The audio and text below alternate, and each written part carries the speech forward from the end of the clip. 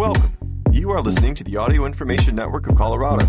This recording is intended to be used solely by individuals with barriers to print. Welcome to the Audio Information Network of Colorado's High Country News Program. I'm KG Greenspun, reading from the March edition. The Sentinel. What does a statue dedicated to the mothers of Butte, Montana, reveal about women's rights? Feature cover story by Leah Sotile. She stands in the wind, 8,510 feet atop the jagged Continental Divide, at a place where the northern Rocky Mountains slice through the dry brown summer landscape like a saw blade. She's always waiting, watching over the people of Butte, Montana. Her broad, blank face is framed by a veil made of steel, and her hands emerge from the folds of a long, flowing dress, palms forward. In the dark night sky she shines bright white, lit up by spotlights near her feet. Officially, she is called Our Lady of the Rockies, but most people here simply call her the Lady. At 5,539 feet above sea level, higher than any other major city in the state, Butte is often frigid, and temperatures hover near zero for months. Most of the year, the statue of the Lady is surrounded by deep, impassable snow, so it's only during the brief window of warm summer weather that visitors can see her up close. Ambitious pilgrims might hike up steep switchbacks to get to her, but most pay a few dollars to take a bus up a winding, rocky dirt road carved into the mountainside. The statue was constructed in 1985 when the economy of Butte, which relied on jobs at the Anaconda Copper Mining Company and the Atlantic Richfield Company, all but collapsed as the mines largely shut down. A group of local men banded together to build a statue of the Virgin Mary, a project originally conceived by a local worker whose wife was severely ill. Guided, they felt, by a divine hand, they coated steel panels in white paint and welded them together until, eventually, the shape of a woman, 90 feet tall, emerged. Once she finally stood in place, they dedicated her to women everywhere, especially mothers. The story is so Butte, Christy Hayes Pickett, a local folk musician, said, standing at the foot of the Lady last summer. From Butte, the Lady looks immaculate, but up close she looks tired and worn, rumpled in places, the white paint now blotchy and gray, as if the hem of her dress has been dragging around in the dirt of some earthly, non-celestial place. All these people came together to make this, Hayes Pickett said, and they did it because so many people were out of work. It was this true labor of love, and I feel like that story resonates in this community over and over again. Butte is a city of stories about hard rock miners, labor unions warring in the streets, legendary rebels, and insatiable corporate greed. These tales of work and workers are passed down through generations in high school classrooms, over dinner tables, and at local landmarks. In these stories, Butte is defined by all it once had, everything workers endured, and everything they lost. Hayes Pickett turned to follow the statue's long gaze. To the west, range after range after range of mountains fade out to the horizon in shades of withering blue. Below, next to Butte's compact grid of streets and homes, 3 gigantic chasms dwarf the city, each gouged out of the earth by miners and their machines. Hayes' husband was down there, driving a truck across the bottom of one of the craters, an active copper and molybdenum mine. Another is a massive tailings pond, though pond undersells its size. It is an enormous and unnatural lake where the active mine's waste is stored, held back by a 750-foot-high dam that Montana Resources is currently making even taller. And nestled closest to Butte is the hole that gave it its modern-day reputation, the Berkeley Pit. It's a former copper mine that closed in 1982, now filled with 50 billion gallons of poisonous blue-green water that the U.S. Environmental Protection Agency said will require treatment in perpetuity, like a wound that will never heal. Since 1983, when the EPA declared the area a Superfund site, it has been one of the largest cleanup projects in the country. Around Montana, people raise their eyebrows or turn up their noses at the mere mention of Butte because of this. It is a place with a toxic pit, and somewhere along the way, Butte seemed to understand it was being ostracized and decided to be the one doing the ostracizing. Locals began calling their city Butte, America, foregoing any state affiliation. They described themselves as Butte Tough and splashed Butte versus everybody across T-shirts. Delineations that felt less like civic slogans and more like civic calluses. Mining employs only about 300 people in Butte now, but it still shapes life here. Old-timers might tell someone to tap her light, a callback to when dynamite was tapped carefully into underground holes, but today suggests that someone should both have a good day and stay alive as best they can. Visitors pay $2 to gaze into the Berkeley Pit from a viewing stand. The Chamber of Commerce collects money. Homes sit on wide streets named Copper and Zinc and Quartz and Aluminum. At first glance, demographic history could explain why a towering statue of the Virgin Mary looks out over the city. Thousands of miners from around the world flooded into Butte in the late 1800s, especially Irish Catholics. By 1900, Butte was 36% Irish.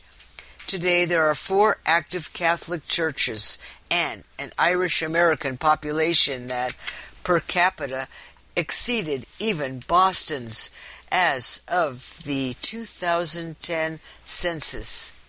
The story most often told about the lady is the story of the men who made her, their actions, their beliefs, and their struggles. Left out of that story are the women of Butte, who they were before the statue was built, and who they have become since. In June 2022, a majority Christian bloc of United States Supreme Court justices overturned Roe v. Wade, the landmark decision that, for 50 years, affirmed the constitutional right to abortion. The reversal of Roe sparked widespread concern that religious beliefs were seeping into law. Editorial writers debated whether the separation of church from public life was actually a utopian creed rather than an unbreakable code. Montana voters in recent years have turned the state a bright shade of red on electoral maps, ushering a Republican supermajority into the State House. Yet most Montanans still believe that abortion should be legal. Butte is one of Montana's Democratic strongholds, and people were angry when Roe fell. A crowd gathered outside the Butte Silver Bow Courthouse, where Monica Tranel, a Democratic candidate running for the U.S. House of Representatives, yelled from the stone steps. "This is about power and control," she shouted. "This is about the oligarchs having power over us, the people. And we here in Butte, America, we know how to be the voice of the people." Amanda Curtis, a former state legislator from Butte, who now leads the Montana Federation of Public Employees, the state's largest labor union, interpreted the decision to overturn Roe as a direct attack on women's ability to work and, as a result, a direct attack on everything at the core of Butte. To take away a woman's right to decide how and when and if she procreates is so fundamentally offensive, she said. Our independence from men, or from any partner for that matter, depends on our ability to earn enough money to pay rent and gas and buy groceries and have heat. Having kids puts more expense on you and at the same time takes away your ability to make money. By the time Roe was struck down, the lady on the mountain had come to represent something bigger, perhaps, than its builders ever imagined. Not just Mary, not just mothers, not just women, but rather female power and agency. It represented how Butte sees women, remembers women, and also how it has failed to see and remember them. For tens of thousands of years, the Pen d'Oriole and Salish people have lived in what is now called western Montana, harvesting bitterroot in spring, then camas and wild rose in the summer. The valley where Butte sits was a common hunting area where people fished the clear waters of Sentapke, now called Silverbow Creek, with arrows. The easternmost edge of Salish and Pen d'Oriole territory extends to where the city of Anaconda is now, 24 miles west of Butte. In 1855, the Hellgate Treaty ceded 12 million acres of indigenous land to the United States. The people were forcibly moved to the Flathead Reservation, far to the northwest. Catholicism had already arrived. In the 1820s, Catholic Iroquois, employed by fur trading companies, told the Salish and Pen d'Oriole of the Black Robes, Jesuit priests, and in 1831 the tribes dispatched representatives to St. Louis, asking missionaries to return west with them. In 1840, Father Pierre Jean de Smet traveled to the region to preach the gospel. But indigenous stories aren't widely celebrated in Butte. The stories it tells and retells are copper-colored, tales from that post-colonial moment when America became a capitalist paradise, and Butte its gilded Garden of Eden. Butte began as a silver mining camp in the mid-1860s, but after rich veins of copper were discovered in the early 1880s, a 5-square-mile section of the town was heavily mined, producing about a quarter of the world's copper supply and roughly half of the United States'. Within 2 decades, by 1882, the mines had produced 9 million pounds of copper. By 1896, they had unearthed 210 million. The world rushed to Butte. Men from China and Finland, Ireland and Sweden, Italy and Serbia and Germany scrambled toward Montana, vying for jobs in mines run by the Anaconda Company and others. Back then the city was thick with acrid, arsenic-laden smoke from smelters dotting the landscape. Sometimes it was so thick streetlights were turned on at midday. The thicker the fumes, the greater our financial vitality, boasted the local newspaper. Butteites feel best when the fumes are thickest. Mining waste was dumped in piles around the city. All the trees were cut down to make way for the mines. Meanwhile, the Copper Kings made Butte their playground. The millionaires exerted political influence and controlled the newspapers. By 1888, William Clark had built a 34-room mansion in uptown Butte, uphill from the rest of the city, for the equivalent of $8 million today. The buildings of Uptown, now part of one of the nation's largest national historic landmark districts, still show off the gilded side of the city's past. Streets are dotted with palatial brick Victorians, addresses painted on in flakes of 24-karat gold. The Hotel Finland still drips with crystal chandeliers. But 14 long-shuttered mining headframes tell a darker story. The sharp angles of black steel, once used to lower miners about a mile underground, now loom on the skyline like tombstones to the dead hard rock mining industry. Each bears a sign denoting the mine's name, depth, and the number of people who went down and never came up again. The original, 43, the Anselmo, 36, the Khan, 172. In early June 1917, 168 miners suffocated at the Granite Mountain Spectacular Mine. Between 1870 to 1983, some 2,500 men lost their lives in the mines. This gained Butte a grim nickname, the City of Widows. The poor working conditions impelled labor unions to rise and become a powerful force in the city. The Butte Working Men's Union No. 1 formed in the 1870s, and within 2 decades it evolved into the first chapter of the Western Federation of Miners. By 1900, some 18,000 local tradesmen had unionized, a third of them miners. With unionization came bloodshed, culminating in 1914 in a series of riots when miners clashed in the streets over whether the WFM was serving their best interests. An acting mayor who called for calm was thrown out of a second-story window. Bullets flew, killing a bystander. The Union Hall was ransacked, then dynamited. Today, a plaque remembering the explosion hangs over a pile of century-old broken bricks left where they fell. The Anaconda Company reacted violently too. At one point, guards shot at strikers, killing 1 and injuring 16 others.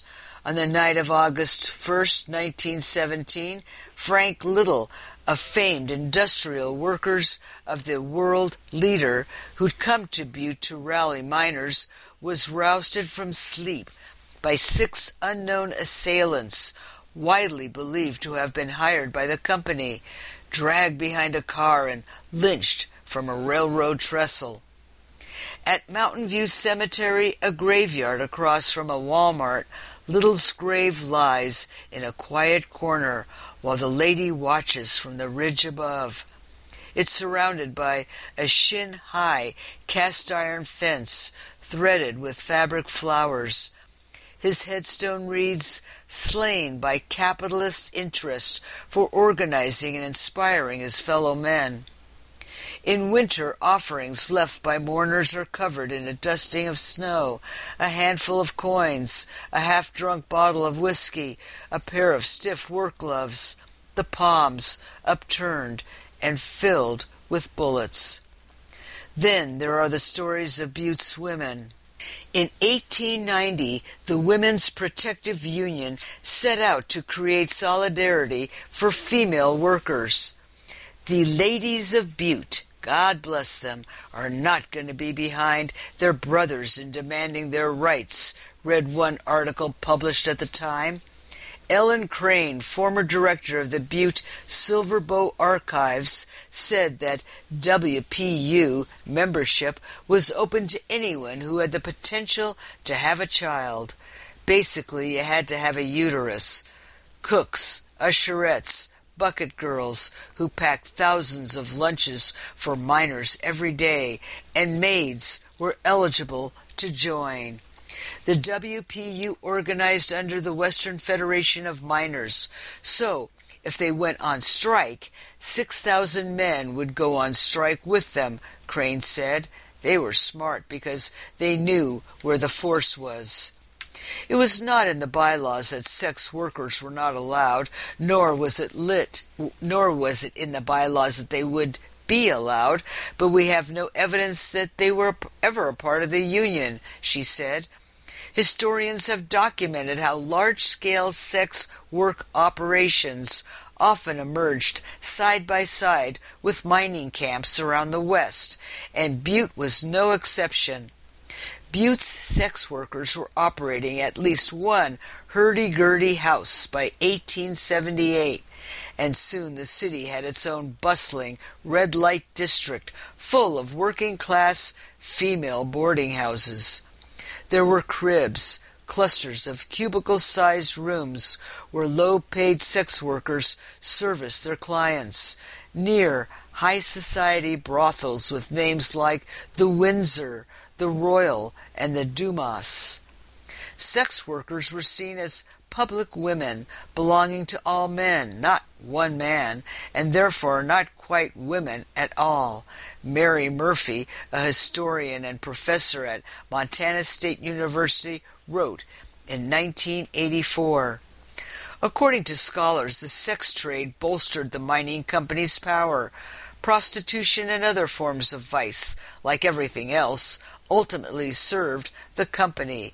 Ellen Baumler, an interpretive historian at the Montana Historical Society, wrote in 1998, "A thriving red-light district meant that thousands of single miners would spend their time and paychecks on entertainment rather than organizing against their bosses." Newspaper archives support the theory. In January 1902, as Butte aldermen debated whether or not the red light district should be relocated, one official admitted that "we are getting part of our salaries from the price of the shame of these people."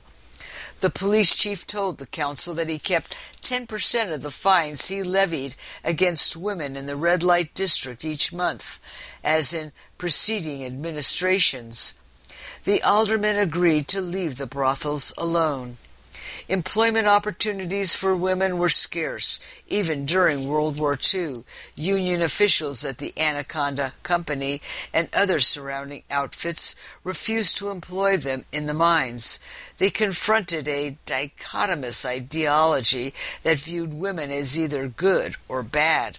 Murphy wrote in her book, Mining Cultures, Men, Women, and Leisure in Butte, 1914-41. The city codified this polarization in 1914 when the council passed an official vagrancy ordinance that drew a moralistic line between women and lewd and dissolute female persons, and threatened to arrest women who acted in an improper, profane, or obscene manner within the sight or hearing of women. Between 1895 and 1920, 101 of the 103 Butte women who died violently were working women, the type of women that the Women's Protective Union ostensibly hoped to shield from workplace abuse. 25 of them were sex workers, not in the union. These assaults seem to have occurred in direct correlation with women's attempts to expand their horizons or improve their position, according to a master's thesis in history by an MSU student in the mid-1980s. Challenging traditional roles, the thesis read, resulted in their deaths. This intense scrutiny of women was not lost on Mary McLean, who in 1902, having just graduated high school, broke into the literary world, seemingly overnight, with her portrayal of life in Butte in a book she originally titled, I Await the Devil's Coming. According to Murphy, McLean was a child of failed fortune, led to Butte by her stepfather, who moved her family into a 2-story red house. He hoped to strike it rich, but did not succeed. McLean's memoir was a fearless confessional by a young woman desperate to claim her identity. She was bisexual, feminist, radical, but feeling trapped in a city of dry, warped people that she felt could not understand her. She wandered Butte at night, concluding that her female body was hampering her ambitions. Had I been born a man, I would by now have made a deep impression of myself on the world, she wrote, but I am a woman. McLean's memoir later drew the praise of Ernest Hemingway and Gertrude Stein, but one of Butte's newspapers called her a mental freak. Today, the women of Butte are remembered quietly, if at all. There is no plaque outside McLean's house, and most of the red light district has been demolished. But there is a plaque on Mercury Street affixed to the red brick Dumas brothel, which officially shut down operations in 1982, 65 years after prostitution was outlawed in Montana. An out-of-towner owns the building, in which there is a small museum that is accessible only by appointment. Inside the Dumas, information about its history is printed on paper and glued onto poster boards nailed to the cracked walls. Down a chipped and water-stained staircase, beds are crammed into musty rooms, and empty liquor bottles and piles of loose change are flung onto dressers. Most history like this disappears, Chris Fisk, a retired Butte High history teacher, said. We're privileged to have it still standing. It's as authentic as you can get.